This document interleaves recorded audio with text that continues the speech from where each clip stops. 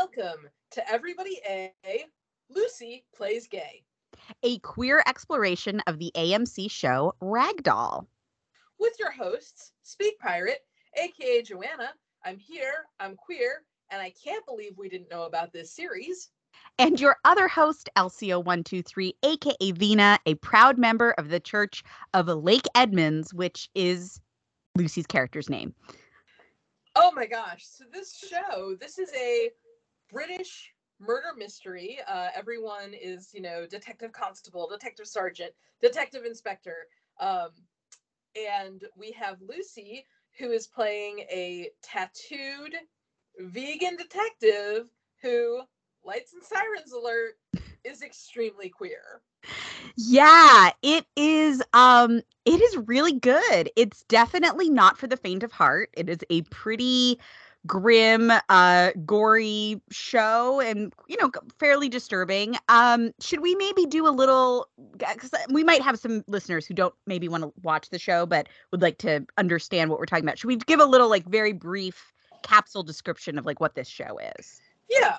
So this show is Lucy is part of the London Police Department, London Metropolitan Police Department, and she plays an American who is an American expat who is finished her criminal justice degree in the UK and who is now working with their police, and they are tracking the Ragdoll killer, who is a serial killer who calls themselves the Faust.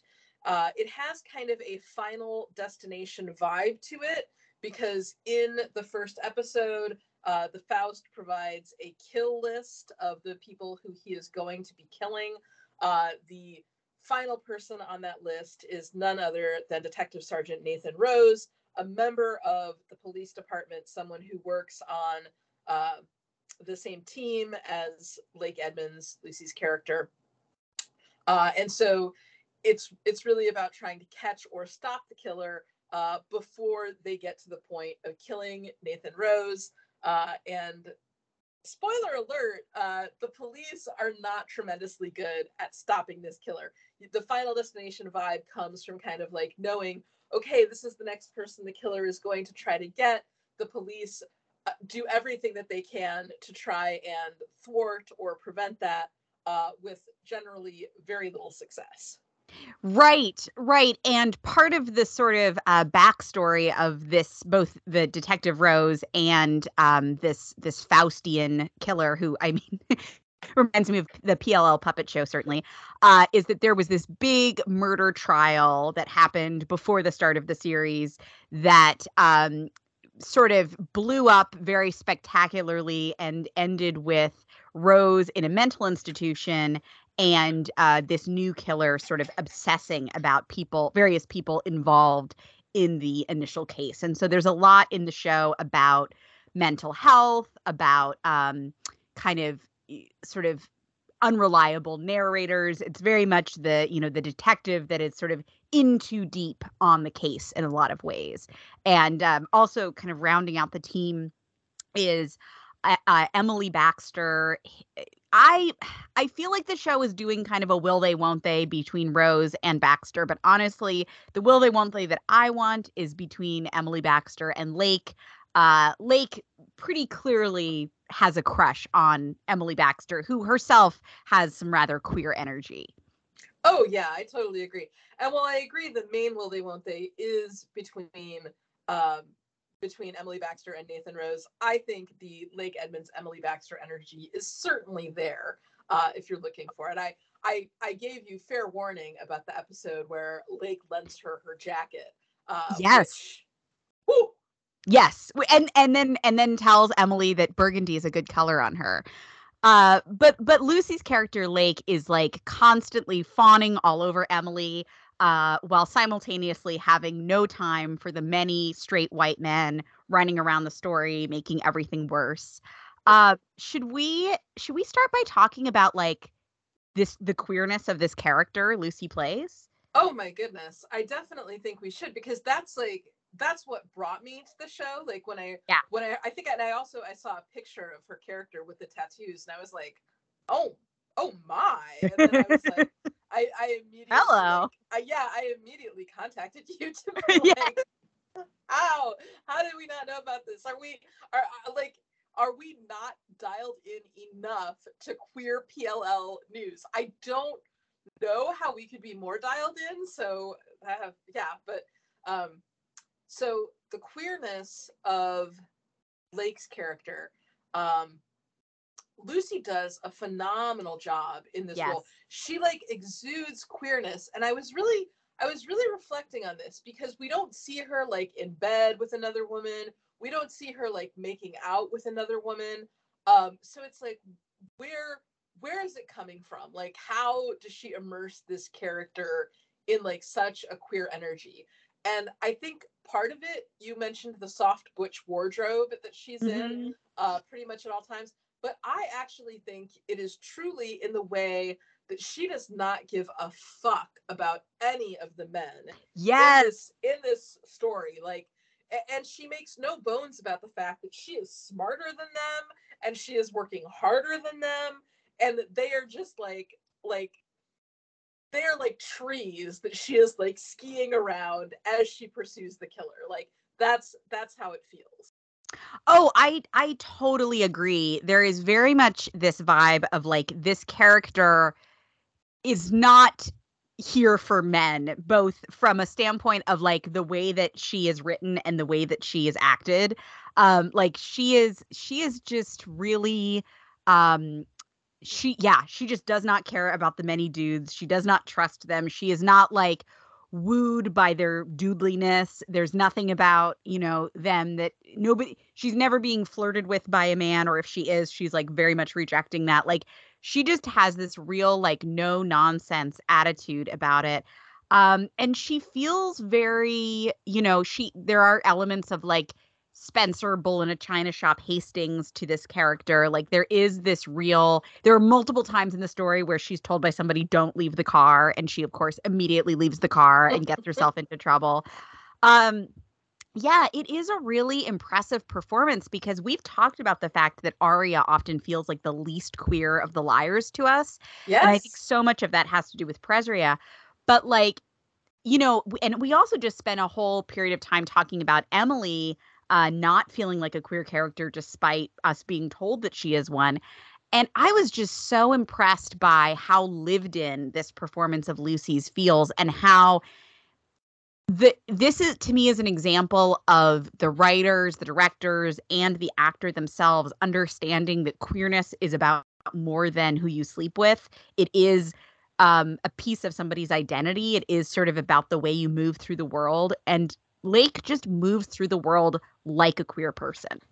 Yeah, I completely agree. She's also, I think, I mean, Baxter is a good detective as well, but like, Edmonds is the hardest working detective on the team, and almost every time there's like an actionable break in the case, it comes from something that she's working on. Yeah. Well, and I also like that there's kind of an implication that she's like a little bit of a fuck boy. Like there's a part in the story where she gets injured and is in the hospital, and a presumably, I mean, it's very heavily implied to be a former girlfriend of hers kind of shows up at the hospital, and like Lucy, bringing a little bit of hat party energy, I would say, is like very much doing everything she can to like not engage with this person and like make this person like not interested in continuing the relationship. But she's like being very indirect about it. Like I think she like multiple times gives her a wrong number. And it's very funny, but it's very like it feels very real, and like it gives you a sense, even in a show where we're not seeing her in bed with another woman or anything. It absolutely gives you a sense of like what kind of queer person Lake is. Yeah, I completely agree. Also, Lake, in in an homage perhaps to one Ms. Aria Montgomery, Lake has a very elastic relationship to the truth. In that scene that you're referring to, with presumably her ex-girlfriend showing up at the hospital, like, Lake tells like a series of escalating lies about like Yes.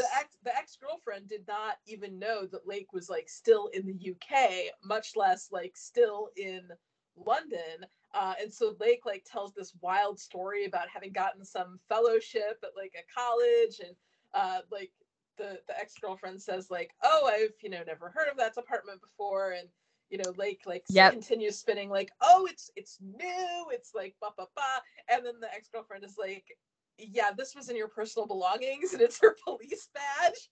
And like, I also love the fact that like Lake does not spend even 2 seconds apologizing for the wild lies. Nope. She's just been like dead to rights, caught in, and she's just like, oh, yes, I'm on this big case. Like, let me give you 3 fake phone numbers, and then we'll still pretend like we're going to be in touch again. Well, also similar to Arya, there is a very throwaway line that she was involved with a teacher at one point, like a professor.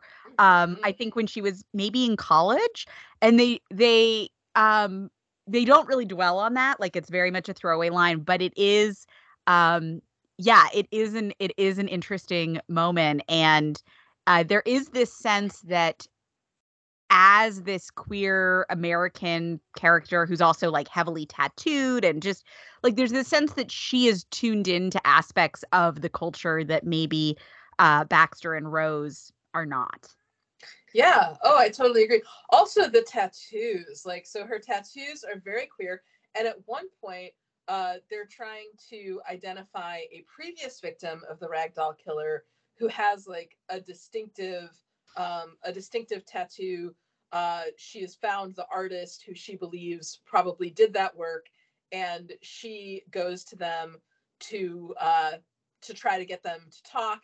And in order to do that, she like agrees to let the artist tattoo whatever he wants on her, like at a place. And she specifically says like, as long as it's like 3 inches above the wrist, and like, because this is like her nature. She has all of these secrets. Her tattoos can't be like visible at work and stuff like that. So it's just like one of these interesting layers to her character.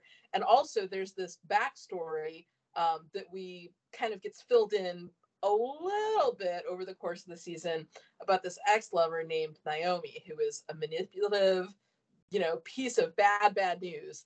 And as soon as she's getting this tattoo, the tattoo artist says, "Who's Naomi?" because he sees that there's a bad cover-up on one of her other tattoos that's on her opposite arm. So I really like the scene in the tattoo parlor because I feel like it really kind of shows you who the character is and what the character is hiding. I agree. And one of the things that I really appreciated about her character is that in the first episode, I was like, oh, is she kind of going to be like the annoying American, or the like she's very, she talks like openly about like problems within the police department, and she talks openly about like misogyny and like various like social issues. And so I was like, oh, is she going to be kind of like the SJW thorn in everybody's side? And what I love is like she actually gets to be a real character too. Like, she is a person who is pointing all of those things out, and sometimes to the annoyance of other characters, and maybe sometimes the audience is sort of meant to roll their eyes at her, but she's also very much taken seriously by the narrative and given depth, and like you said, given the opportunity to solve a lot of key elements of the case. Yeah, I completely agree. And she's also like, part of her being American, or part of her being queer, or part of her being a lot younger than a lot of the other people on the police force, she definitely seems to come at things with fresh eyes. Like, she doesn't think that Rose is infallible just because Rose is one of them. Yeah. And so should we talk a little bit about Rose? The ostensible main character who, yes, quite honestly, I spent a large part of the series just like kind of hoping the killer would get to him already. Yes, I agree. Yeah, I would say probably, and this is maybe a weird thing to say about a show that I generally liked, I think he's probably the least successful part of the show, and he is the main character. I just think that there is a lot of backstory about this character that makes it sometimes hard to know his motivations, not in a like cool mystery way, but in a like we need a little bit more about this character kind of way. I also just I you know, I wasn't charmed by him, you know. But a big part of his character that's quite interesting is that he's had a breakdown. He spent some time in a mental institution. He has even sort of, in this indirect way, called out a hit on himself, and that is an element that kind of drives throughout the season. And I think it's really interesting the way that this show interacts with mental health, especially in comparison to Pretty Little Liars, where it's like we've talked about how, like, after Spencer comes back from Radley and it's treated like, oh, well, because she was in Radley, that means she's automatically evil and automatically on the A team. And I think a thing that Ragdoll does is it shows the way that mental health and PTSD can sort of create an unreliable narrator out of someone or create some sort of harmful mental patterns out of someone, and even potentially make them dangerous to themselves or others. But that doesn't mean that they are unworthy of compassion. And I think the show walks a really pretty fine line with that. It feels like pretty trauma-informed storytelling to me. Yeah, I would definitely agree with that. And I think that you're right on about Rose just having too much backstory. I actually looked up because there's so much backstory with him. I was like, is this actually like the second season of a show or something? Like, was there like a whole previous season where all these things happened with like the other case that he worked? But that does not seem to be the situation.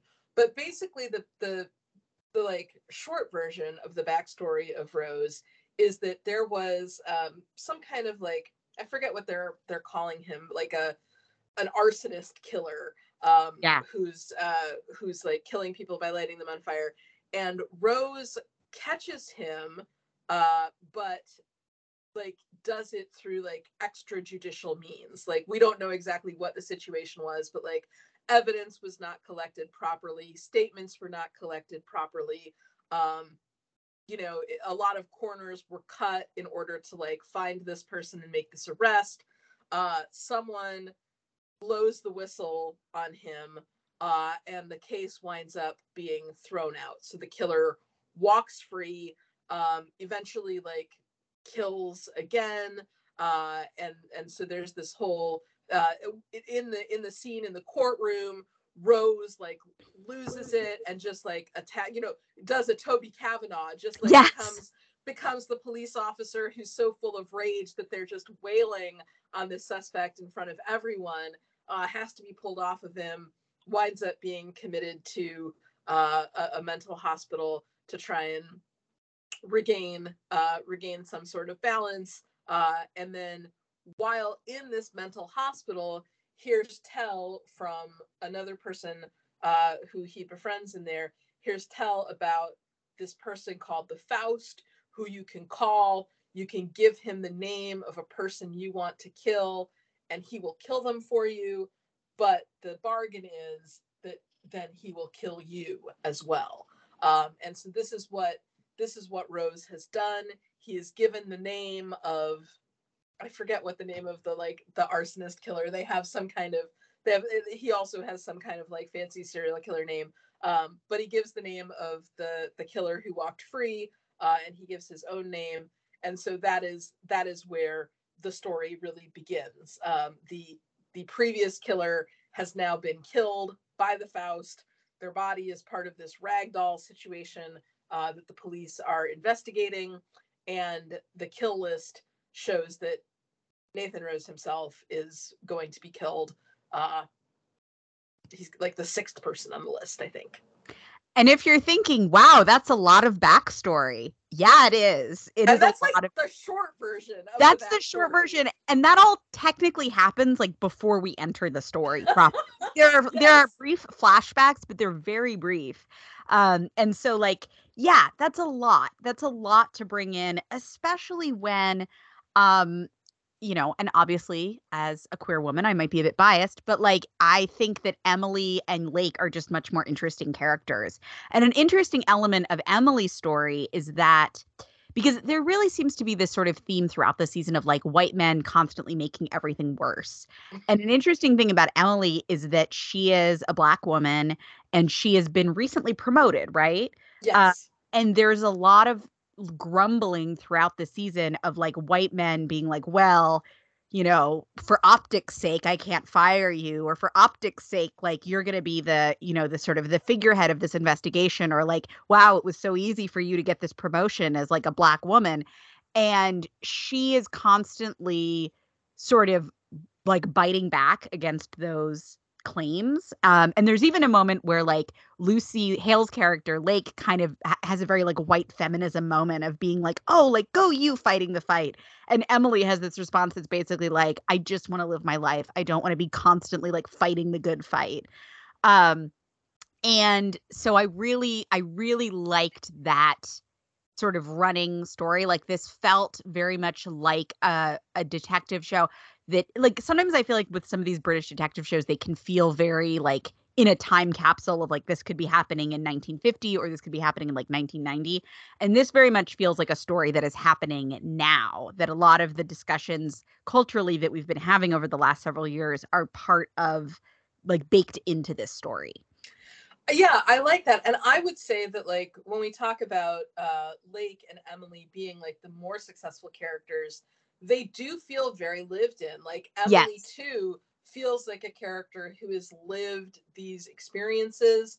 And we also, for all that, like we hear this, you know, we keep hearing these like sort of like muffled remarks from other people in the police department who are acting like um you know, like maybe she doesn't wholly deserve to be where she is, or maybe she wholly doesn't deserve to keep that promotion. um we understand that like one of the ways that Emily has gotten where she is with like a rigorous devotion to the truth and to doing Yes. things the right way and to serving the public. And these are all things that like are of the highest value to her. And they really like, so even though she and Rose are very close, they're friends, they're confidants, it's definitely a major point of conflict and of tension in their relationship, especially because, again, spoiler alert, it turns out that she is actually the one who blew the whistle on his poor handling of the evidence in the previous case.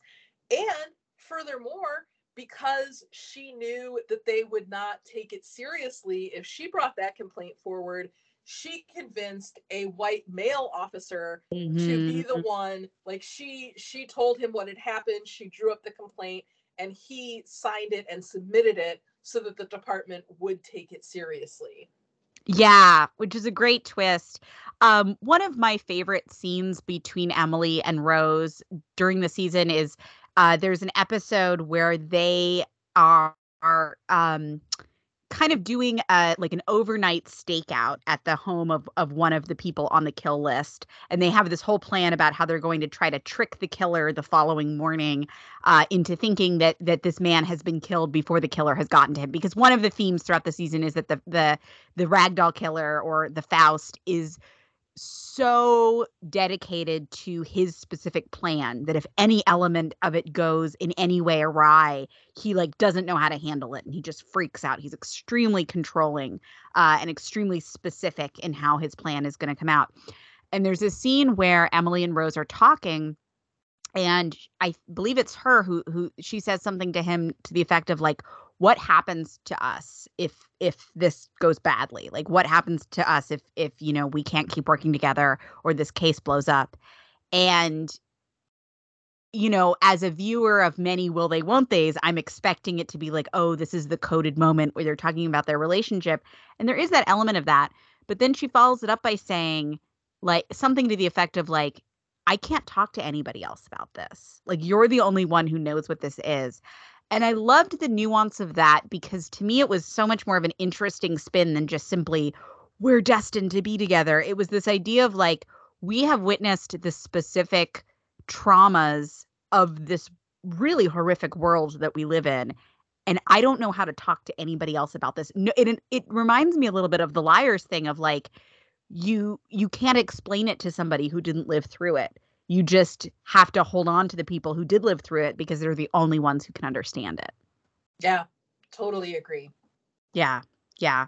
And in that same episode, there's like a moment where this old guy who they're, supposed to be protecting hits on Emily in this like really gross way. And she's like, I'm going to sleep outside. And there's the way that they play that is like she's really grossed out by it, but it's also like not terribly surprising to her because like this is what she has to deal with. Yes.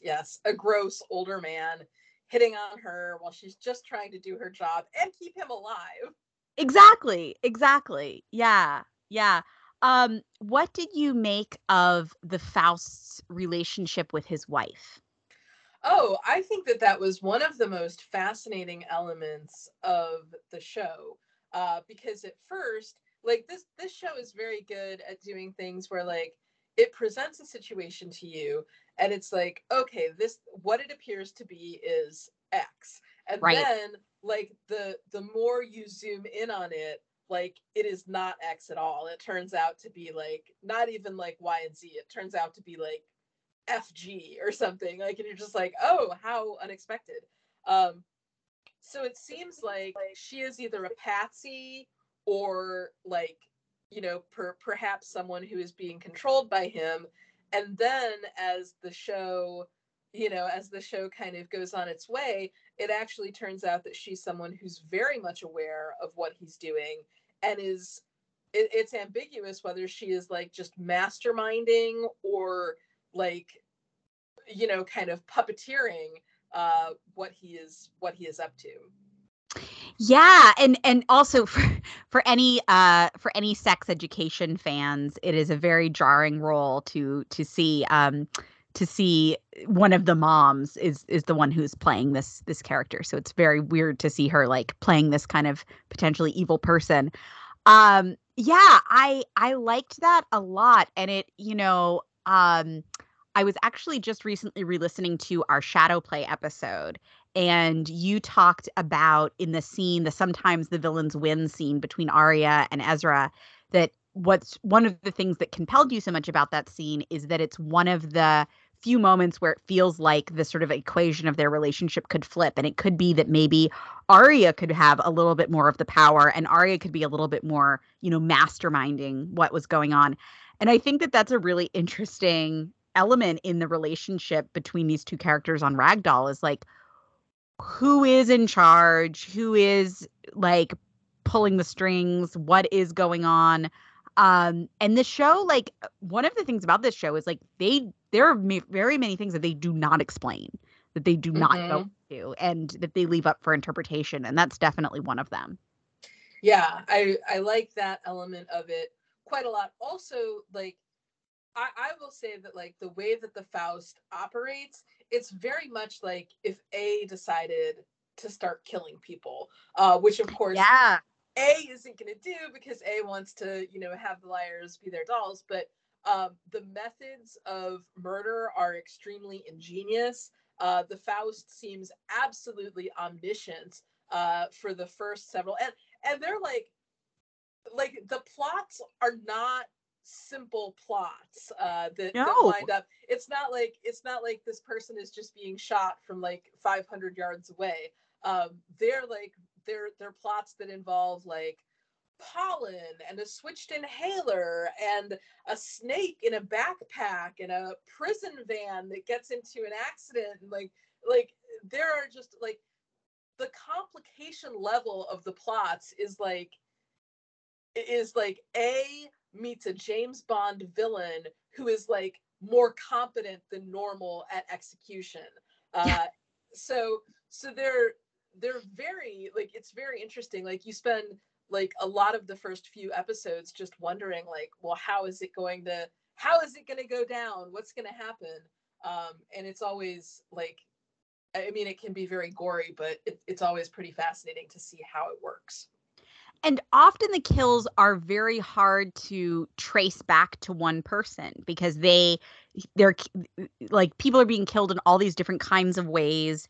like they're being killed in like all these different kinds of like they're being killed sometimes like in public, they're like suddenly um like just falling down, and it's is very creepy. One of to me the most probably chilling one, and trigger warning here for like description of violence here, but there's a reporter character who is sort of poking around the corners of the story for most of the season, and it's implied that she and Rose have had kind of an on again off again relationship, and that she's been kind of a thorn in the side of the police department. There's also an extremely queer scene between her and Emily where Emily wants to talk to her, and the reporter is like, "You're going to have to unzip me first." And there's like some real hate flirt vibes.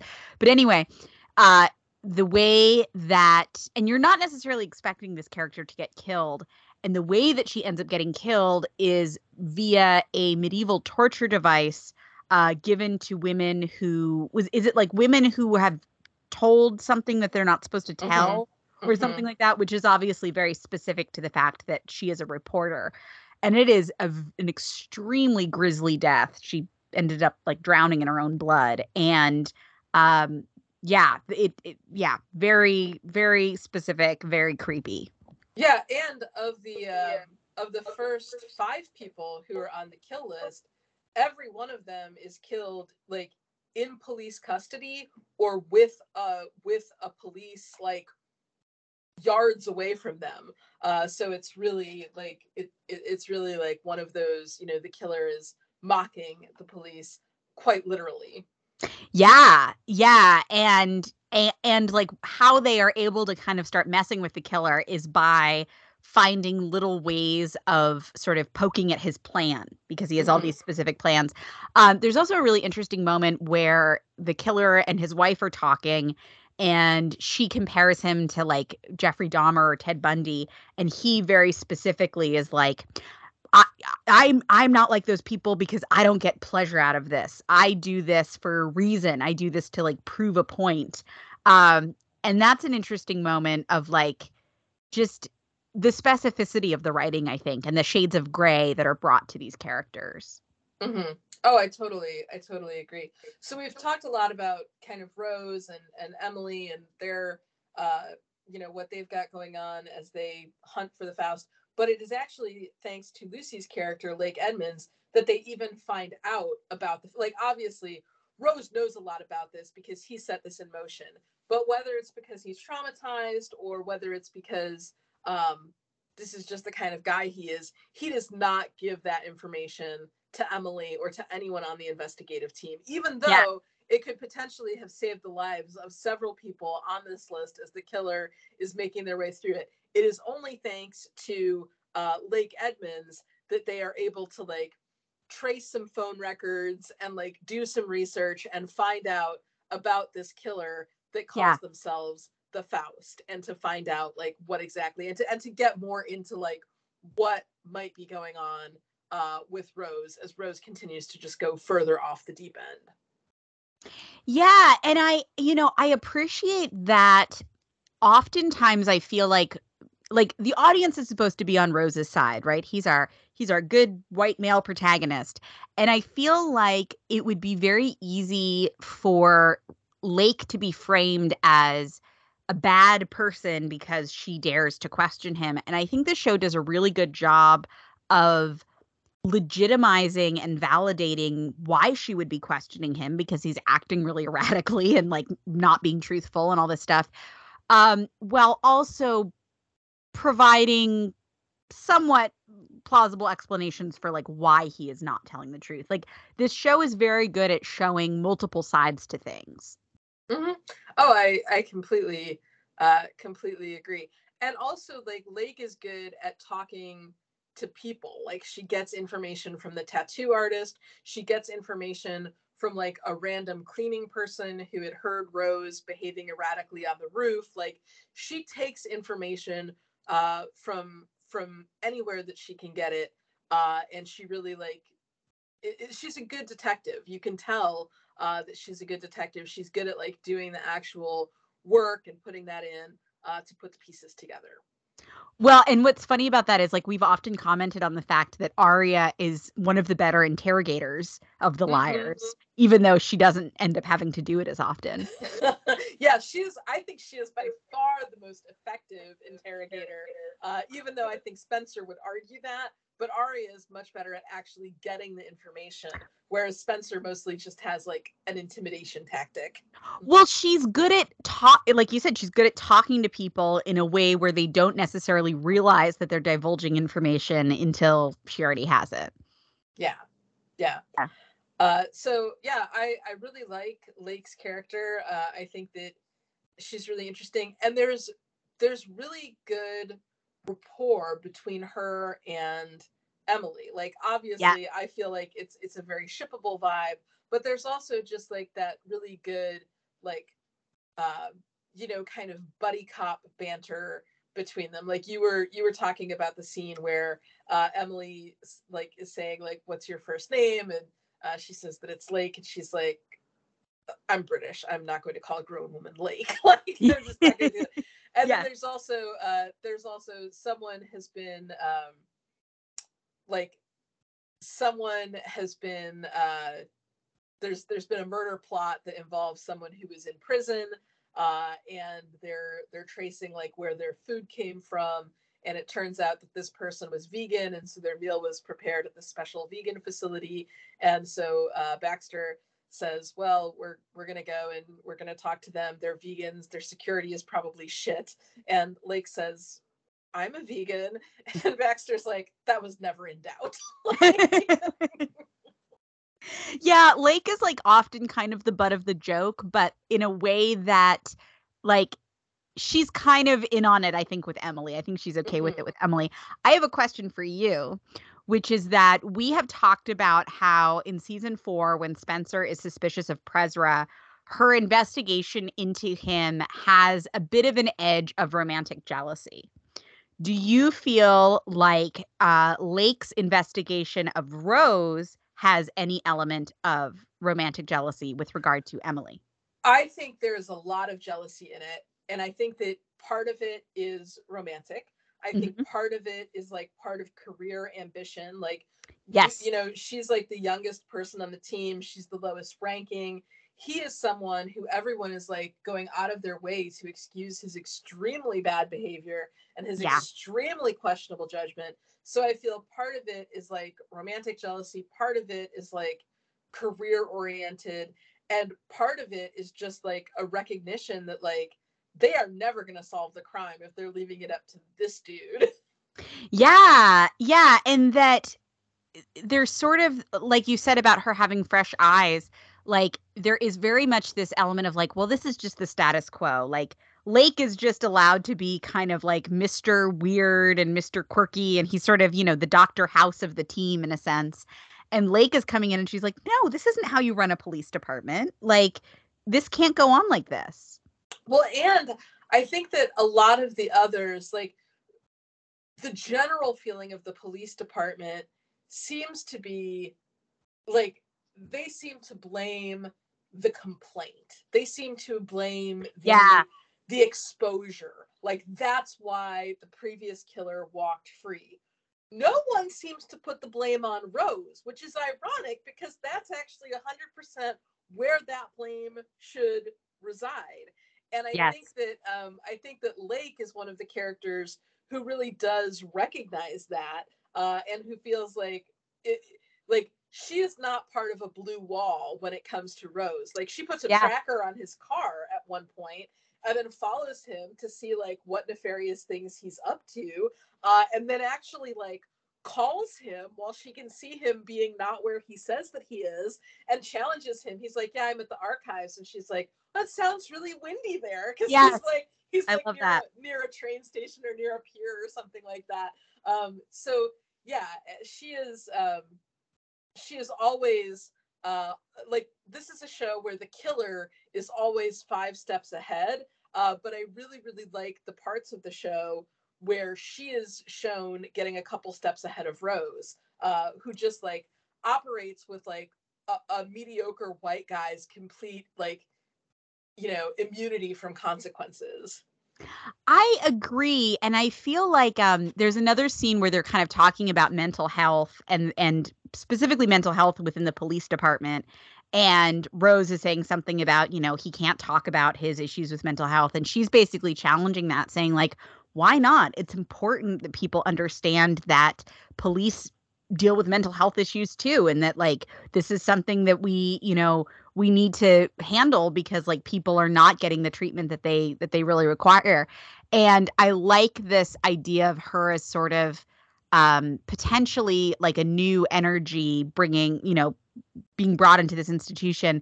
What do you make of the perhaps shadier elements of her character? Oh, I find them fascinating, especially because, as you said, like the show doesn't really go into depth explaining about them.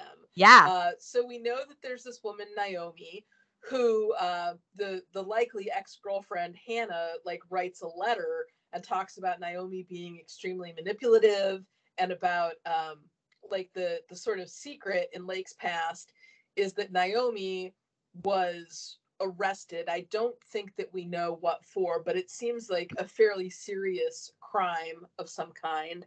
Yeah. And that Lake, although she is a police officer, Lake secretly put up Naomi's bail, and then Naomi has disappeared. We don't know what exactly has become of her. There are some flashbacks to what seems like whether it's a car chase or whether it's just like Lake driving a car very erratically. The car crashes. It rolls down a gully. Lake is trying to get into the trunk. She can't. She wipes her fingerprints off of the steering wheel and kind of goes about her business. So we really don't know like what all of this is about. But whatever it is a deep and dark secret enough that Rose is able to blackmail her at a pivotal point to do his bidding and to help him escape when he himself is about to be arrested. So those flashbacks are very, very brief, so it's hard to tell exactly what's going on. But I believe I heard somebody like screaming in the trunk, Mm-hmm. who I think, which is funny because like that's so Arya when she has Rollins in the trunk later. I was wondering if perhaps, and then later when she gets into the car accident, she seems to try to get the person out of the trunk. She doesn't. She wipes her fingerprints off, and it seems to be perhaps, um, she's letting this person die. She's making Yeah, that call. she's left someone for dead. Yeah, I thought perhaps that was Naomi. I don't know. It could Yeah. be, but I feel like we don't really know. Like we don't really, and this is a show it has showed itself to be unafraid of a complicated backstory. So For sure. I certainly don't want to say that we necessarily have all of the facts. There's also the mention of this professor that is very brief. Yep. So like we don't know if Naomi is the professor, if she's someone who is older. There's also the final scene of, well, I guess we should probably talk about the final episode. So it is of course Lake Edmonds, the only like detective who is actually doing any detecting as the show goes on, where everyone else, like the show devolves to the point where like everyone else is just like chasing Rose because he's like out there about to like shoot a random guy on the pier. Like everyone else is like chasing Rose, and like Lake Edmonds has found a particular makeup artist who she thinks might be connected to all of this and what's going on, and she has like tracked down the person who is the killer's wife, who may or may not be the mastermind. So she is like seen a video of this person. She has found where she lives. She's going to her house. She is, of course, because she is like a diligent person, she has given Baxter the information about this lead, and she also calls Baxter to say like, this is where she is, this is where she's going. Yeah. And then she goes into the house. She meets the wife, who really denies like knowing anything, denies any involvement in anything. But we know that Lake gives her a note, and the note, which the wife reads aloud, says, offer me honey if someone else can hear this conversation or is listening to this conversation, because like they're British, so of course the wife is like offering her tea while they're talking about whether anyone has been murdered there recently, as you do. But the wife reads that note out loud. So I feel like one interpretation of this whole conversation with the wife is that it is for show, like that Lake is concerned someone else is listening and is trying to like forge a communication, whether it's because she thinks that the wife might be being abused, whether it's because she thinks that like the killer might be listening, or whether it's because she might have some previous knowledge of or involvement with the wife and is trying to like make sure that the guy just isn't around. So that, I feel like that's like kind of an ambiguous situation. And then, spoiler alert, although the police eventually do figure out who the killer is, they of course do not succeed in apprehending him because, the white men just get in the way and muck it up every time. So the killer is eventually done in by the wife, who kind of like heaves him off of a railway platform, and then walks away with a new short haircut, wearing a men's suit. So there's kind of a queer vibe to her in that moment as she's walking away. And later we see that like Lake is kind of like packing up the case file, and she takes the photos of the wife and like puts them in her bag. And you don't really know whether it's because she is determined that she is going to go after the wife because she is convinced that the wife was more involved in the killings than the police have yet to acknowledge, or whether it's from, some other more personal reason. So there are just I feel like there are a lot of question marks about that. Yeah. Kristen and I watched it together, and Kristen didn't think that was it. She thought that like she's putting those photos in her bag because she's just a little shady about how ambitious she is. Like she's going to go after the wife because like that's kind of part of her like trying to get ahead and like being a really good detective thing. But I feel like it's ambiguous. I feel like it could go either way. I agree that it's ambiguous, and yeah, I found it really interesting that because she's kind of briefly tortured by the ragdoll killer before the like first attempted apprehension by the police that goes pear-shaped. And there's a really interesting moment where she's in the hospital and she's yelling about, like, I was the one who was tortured. I know. She's really convinced that the wife is involved. She's really convinced that, like, there really seems to be this thread that, like, she feels like she is not being taken seriously enough.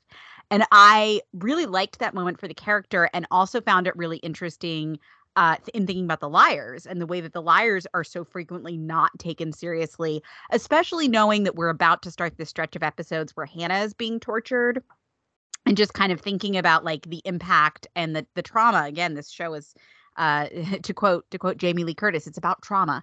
But I really liked that a lot. And yeah, it is, the whole ending of the show is extremely ambiguous. You and I were both talking about the fact that like, why doesn't Rose die? It seems really unnecessary for him to live. Yes. And it seems like this whole season has been gearing up for him to die. And there's an interesting moment where the killer has essentially poisoned Emily, and Rose is like, I need to, like, if I die first, that messes up his plan and he won't kill you. And he makes a sort of half-hearted attempt to basically like hit his head until he passes out, that goes nowhere. And then the killer is able to get away. So I feel like from start to finish, Rose is definitely like the least successful element of the story. But there's enough other good stuff happening around him that I still think it's a good show. I mean, honestly, I feel like the way that the show should have ended is Rose and the killer are in a standoff, and it should be like, it should be like Holmes and Moriarty going over the falls together. Like it should be that like Rose gets him, but Rose has to die in order for the killer to also be taken off the board. Yeah. Because honestly, Rose made this bargain. Rose placed this call. Yes. Rose set this in motion. I feel like the whole like, oh no, now we have to save Nathan Rose. I kind of felt like if I were the Faust, I would definitely be like, no take backsies, dude. Like this is not how it works. Come on. I agree, and it's interesting because an element of the show is definitely like sort of what are you held to? Like what actions have you done or things you have said that then you have to like either stand by or reject later in life. And there is sort of this element of like, you know, kind of like Mona, like she's better now, like Nathan's better now, you know, he was in the mental institution and he got treatment and like maybe he's in a more stable place now. And so I guess there is that question of like, do you hold him to this bargain he made when he was in there? But like he kind of gets off scot-free, I feel. Yeah, he 100% does. Also, I feel like it's interesting when we talk about trauma-informed storytelling, the criteria that the police seem to use to determine if he's better is he out of the mental institution? Yes. Yeah. Is he present on the police force? Yes. So it's very much like in the pandemic, like, or like, oh, can you work? Then you're fine. Right. Like he is aggressively not fine. Like he is continuing to make very bad choices and have very bad judgment and to like only really be looking at the short term because like PTSD doesn't really allow you to have a lot of long-term planning. Yeah.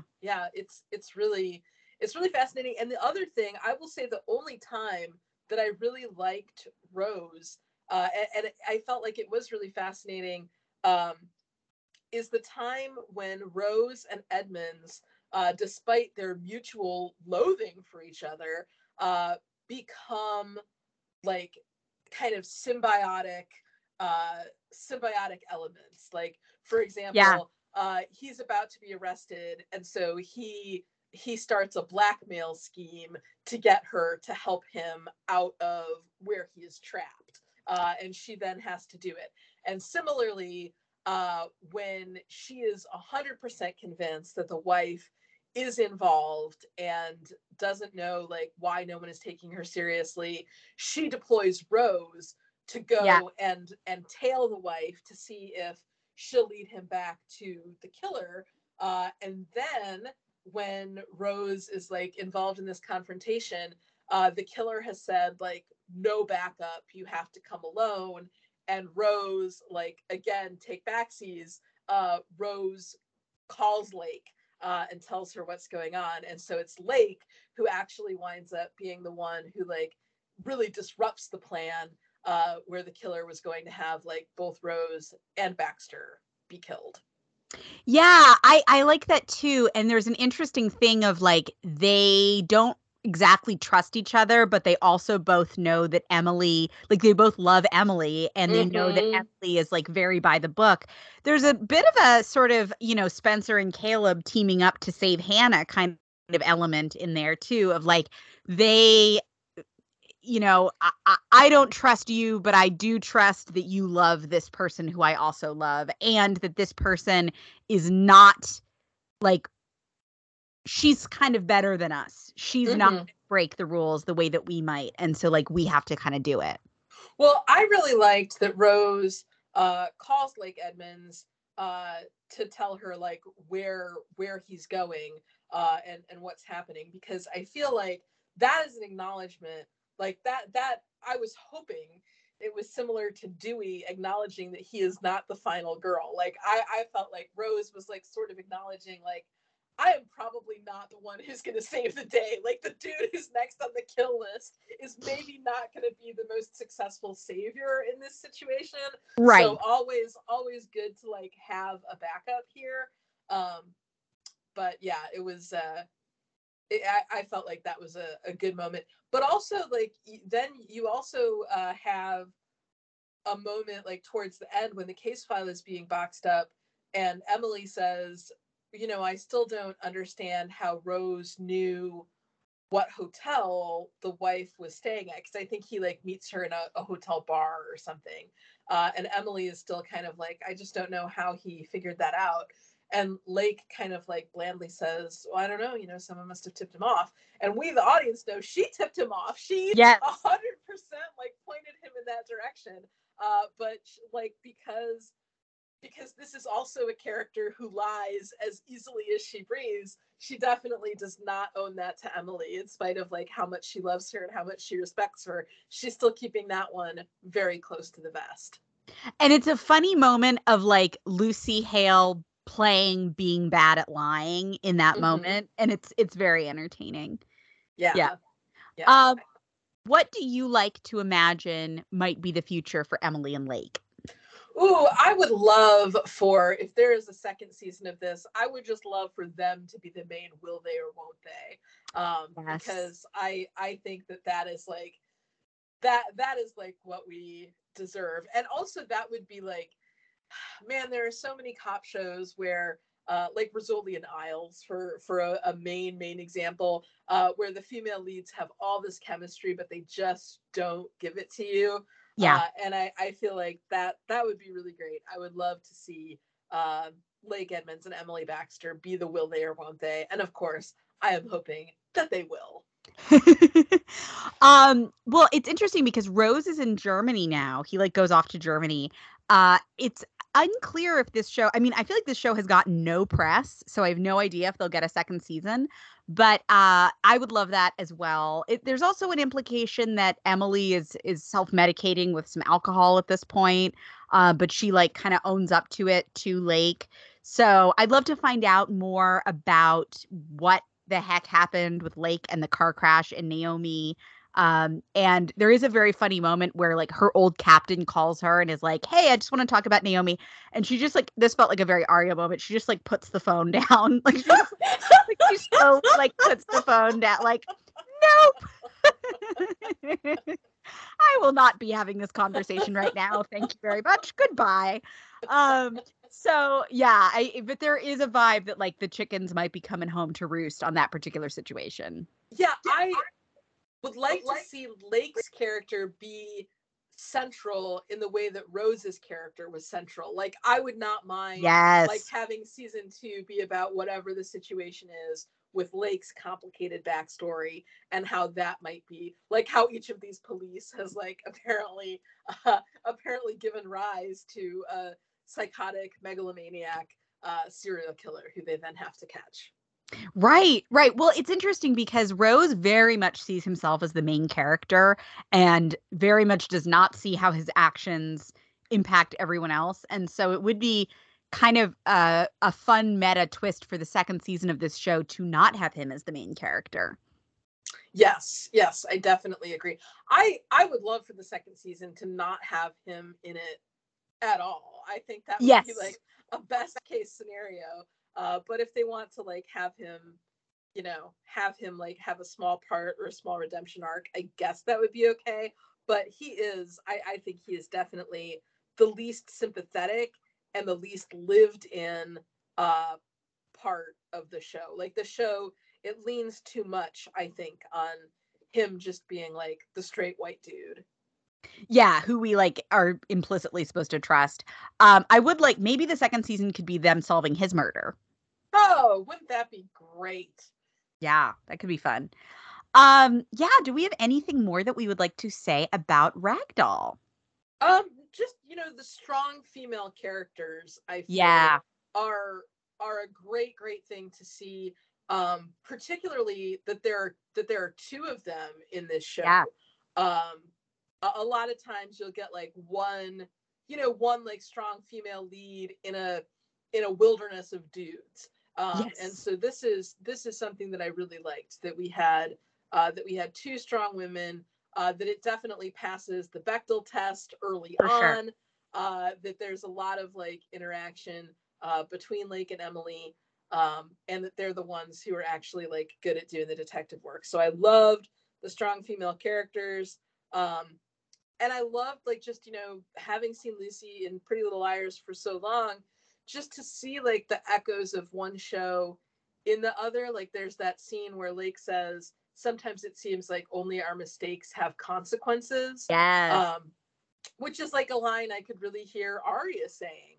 Yeah. And also just the idea, like, it's so prevalent in this show of bargaining, of like the way that Yeah. the way that Rose has like struck a bargain with the Faust. And I feel like that's something that we see on PLL all the time, where the liars are kind of trying to like bargain with for like whatever semblance of like freedom or autonomy that they can have. Well, it's also that's such a good point because also the fact that he specifically called out the hit on the arsonist and gets that. The guy is killed, but then it's like now you have to deal with all of these repercussions of it. Yeah, I totally agree. I love, of course, adding to our commentary on the queerness of Lucy's character that like there's absolutely no element like if there is a love triangle to be had in this show, Emily is at the center of it, not Rose. Uh, Yes. I love just seeing a show that like there is zero like there is competition between characters in this department, but there is not competition between Lake and Emily. There is like respect between them, and like I like the how Emily is sort of slowly won over by Lake, and how Lake just clearly thinks Emily is like the coolest person in the world.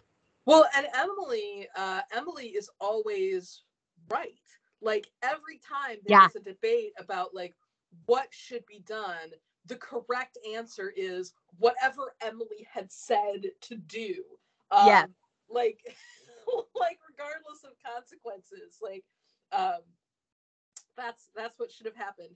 So I love that. There's a really great scene. Like this is a very grim, grisly sort of show, but there's a great scene where Emily and a random like higher up police are going, and they have to arrest someone who is also a police, but who has been involved in one of the previous crimes, and they need to go arrest him.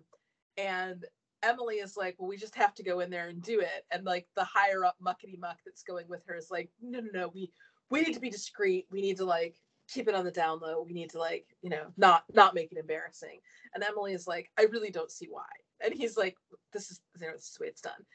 And so they go in, and Muckety Muck is like trying to, kind of play it cool. And as soon as the guy walks in the room, Emily just arrests him and handcuffs him. And Yeah. then the other guy is like, oh no, why have you done this? So he's gonna like, Emily just wants to like take the guy out, put him in the police car, take him away. But Muckety Muck is like trying to like get him to a side elevator, but like they need his handprint and his hands are handcuffed. And so they're trying to like get him to like lift up his hands. It's ridiculous. That's not working. So eventually the guy's like, okay, I'm gonna bundle him out this door. And the door is like an emergency door that's tripwired. So they get him out the door, and alarm sounds, and then all of his cronies in the building have to like file out and see him getting put in the cop car because that dude just set off an alarm on the entire building. So it's like a great, like that's a great funny scene, and also like a metaphor for how like the white guys who want to play by the white guy rules are the ones who are like making everything 1 million times worse than if they just like followed procedure as suggested by Emily from the jump. Exactly, exactly. And there are so many moments of that throughout the season where like a white guy is just being stupid and Emily or sometimes Lake are like, no, that's not how we're gonna do it, or like that's stupid. Like they're just like, stop that." And yeah, I love that a lot. A thing that's interesting about the show is it's actually very funny. There are Mm-hmm. a lot of moments of humor that are kind of surprising. It's executive produced by the same team that did Killing Eve, and I know that like Killing Eve is a very hot button topic for people these days. But I think it is kind of similar tonally in that it has the grisly, murders and the really sort of dark things happening, but also that like thread of dark humor that is sometimes just like really, really funny. Yeah, yeah. Also, I want to talk about like we've seen Lucy Hale for many years on Pretty Little Liars, and we've watched her in a lot of other things, some good, some not so good. Um, but I really think that this is like this is her finest work outside of PLL, like of anything that I've ever seen her in. She's phenomenal. She's phenomenal. And it is like, what I like is that, yes, there are for sure echoes of Arya in this character, but she also feels completely different from Arya. Like, I think it's easy when somebody is so good at inhabiting a character for so many years to just sort of assume that, like, oh, well, that's just who they are, and like they're not really playing a character, they're just like playing this version of themselves. And I feel like this show really proves that, like, no, she has a ton of range. She also looks great. It's a very attractive Ooh. role for Lucy Hale. Very, good queer wardrobe, good, like, just, it's good. It's a good look. Yeah. It is a good, like, queer thirst look that Lucy is rocking throughout throughout this particular series. Also, the only other thing that I really wanted to hit on was so we know Lucy as like a tiny human, like a short, compact little package of a person. And there is a scene where Emily is in physical danger during the prison van explosion.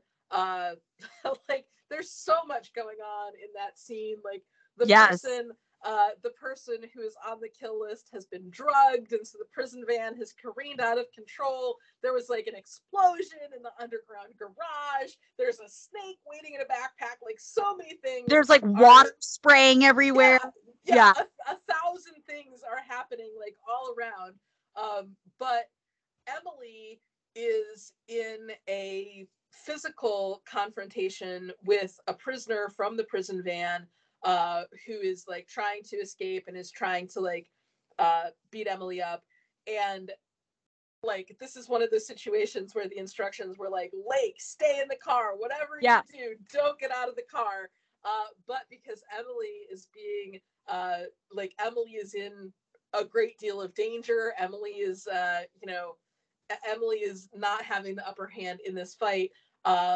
Lake runs out of the car and starts beating on this prisoner, and it is something to see her playing a character with that much physical bravery and with that much with that much physical power behind her. I thought that was really an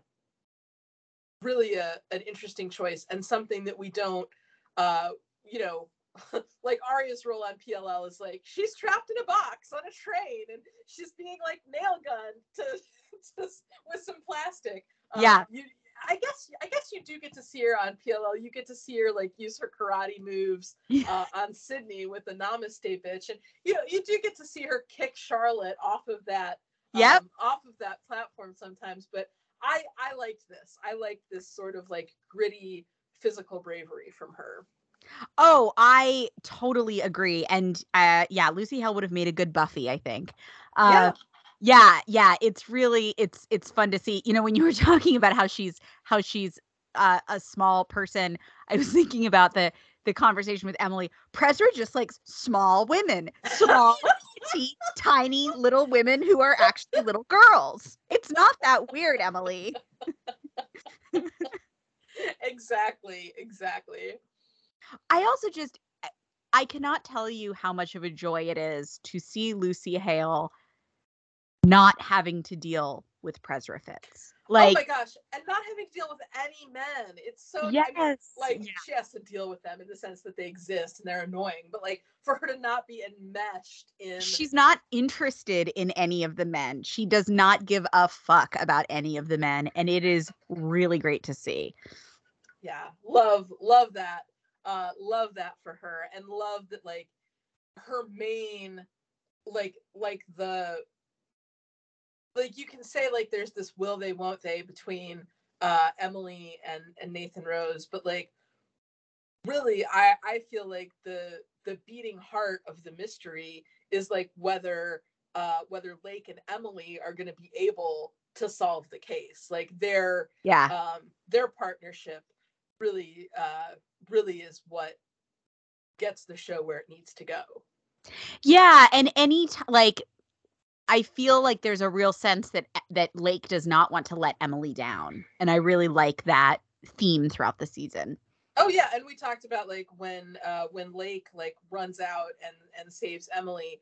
Also, there's the time when like Emily knows that Lake has gone to the killer's house and may be in grave danger, and she is like, "Oh my goodness!" Like she is absolutely beside herself. Yes. Trying to get there, trying to get the local police there, frantically trying to find like the hidden passage that's going to like let them save Lake, which of course they do successfully do. But oh man, the way that's like also very Liars, like the way they're just constantly saving each other's lives. Well, and also in the hectic prison van scene, when they eventually apprehend the prisoner, there is this like look of extreme satisfaction that passes between them, and it really feels like they should just seal the moment with a kiss, doesn't it? Oh, it does. It definitely does. Yeah. Well, anything more we want to say about Ragdoll? I think we've covered it. Yeah, I would recommend, despite the failings of the AMC Plus marketing department, if you're into British crime shows, or if you just want to see Lucy Hale playing queer and looking really good doing it, this is a show that I would definitely recommend.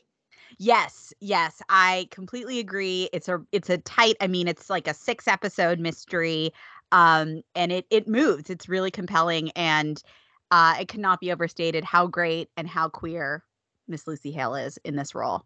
Yes. Or how great a disservice it is that we were unaware. Yes. We apologize to you, dear listeners, that we didn't let you know about this. But again, right? Again, the algorithm missed us. It failed. Well, it has been very fun doing this run of bonus episodes. But next week it is back to business.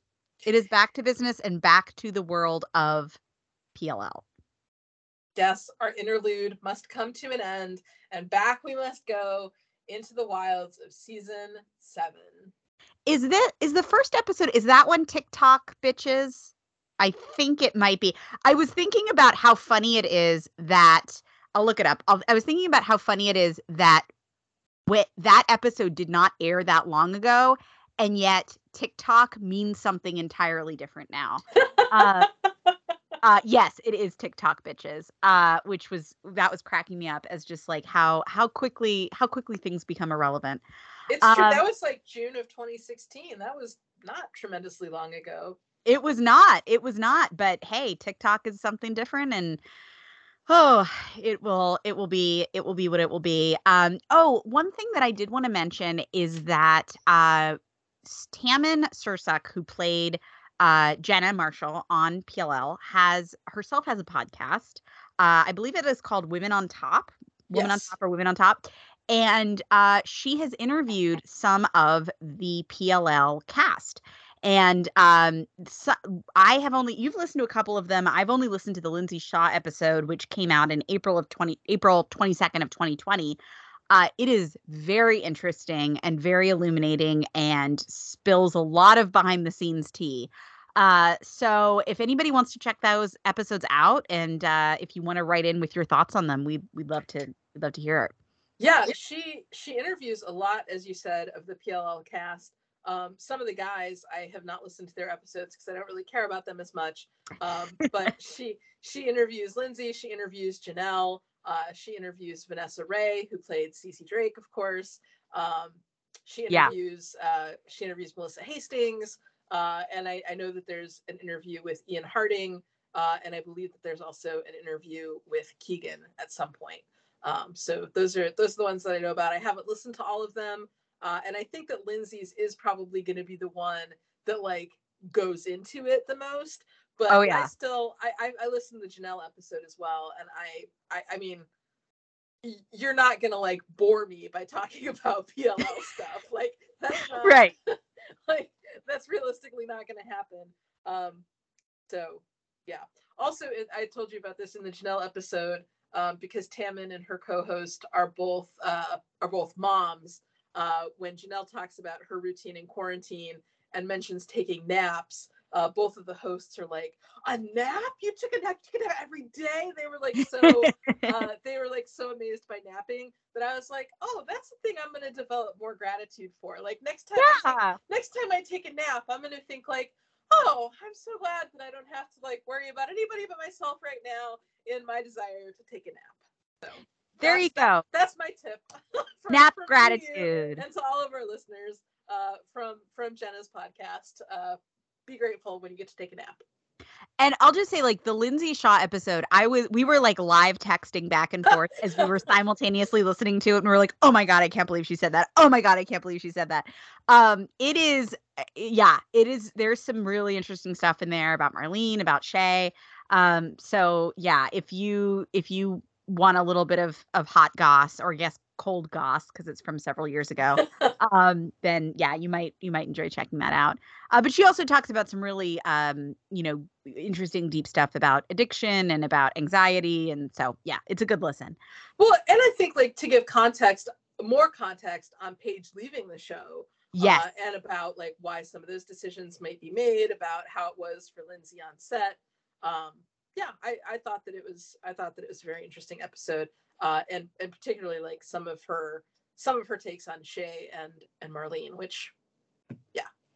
Yes, take with a grain of salt, but very interesting. All right. Well, I think we've said everything we need to say. If you have any thoughts on Ragdoll or on Tammin's podcast, Women on Top, or on anything else at all, you can, of course, send us an email at everybodyapodcast@gmail.com. You can also check out our Instagram at everybodyapodcast. You can also check out our Spotify, Everybody A, Everybody Gay. And you can also leave us a rating and review on iTunes. We would appreciate it. We will be back next week with, I cannot believe it, season 7. It is wild. Till then, take care.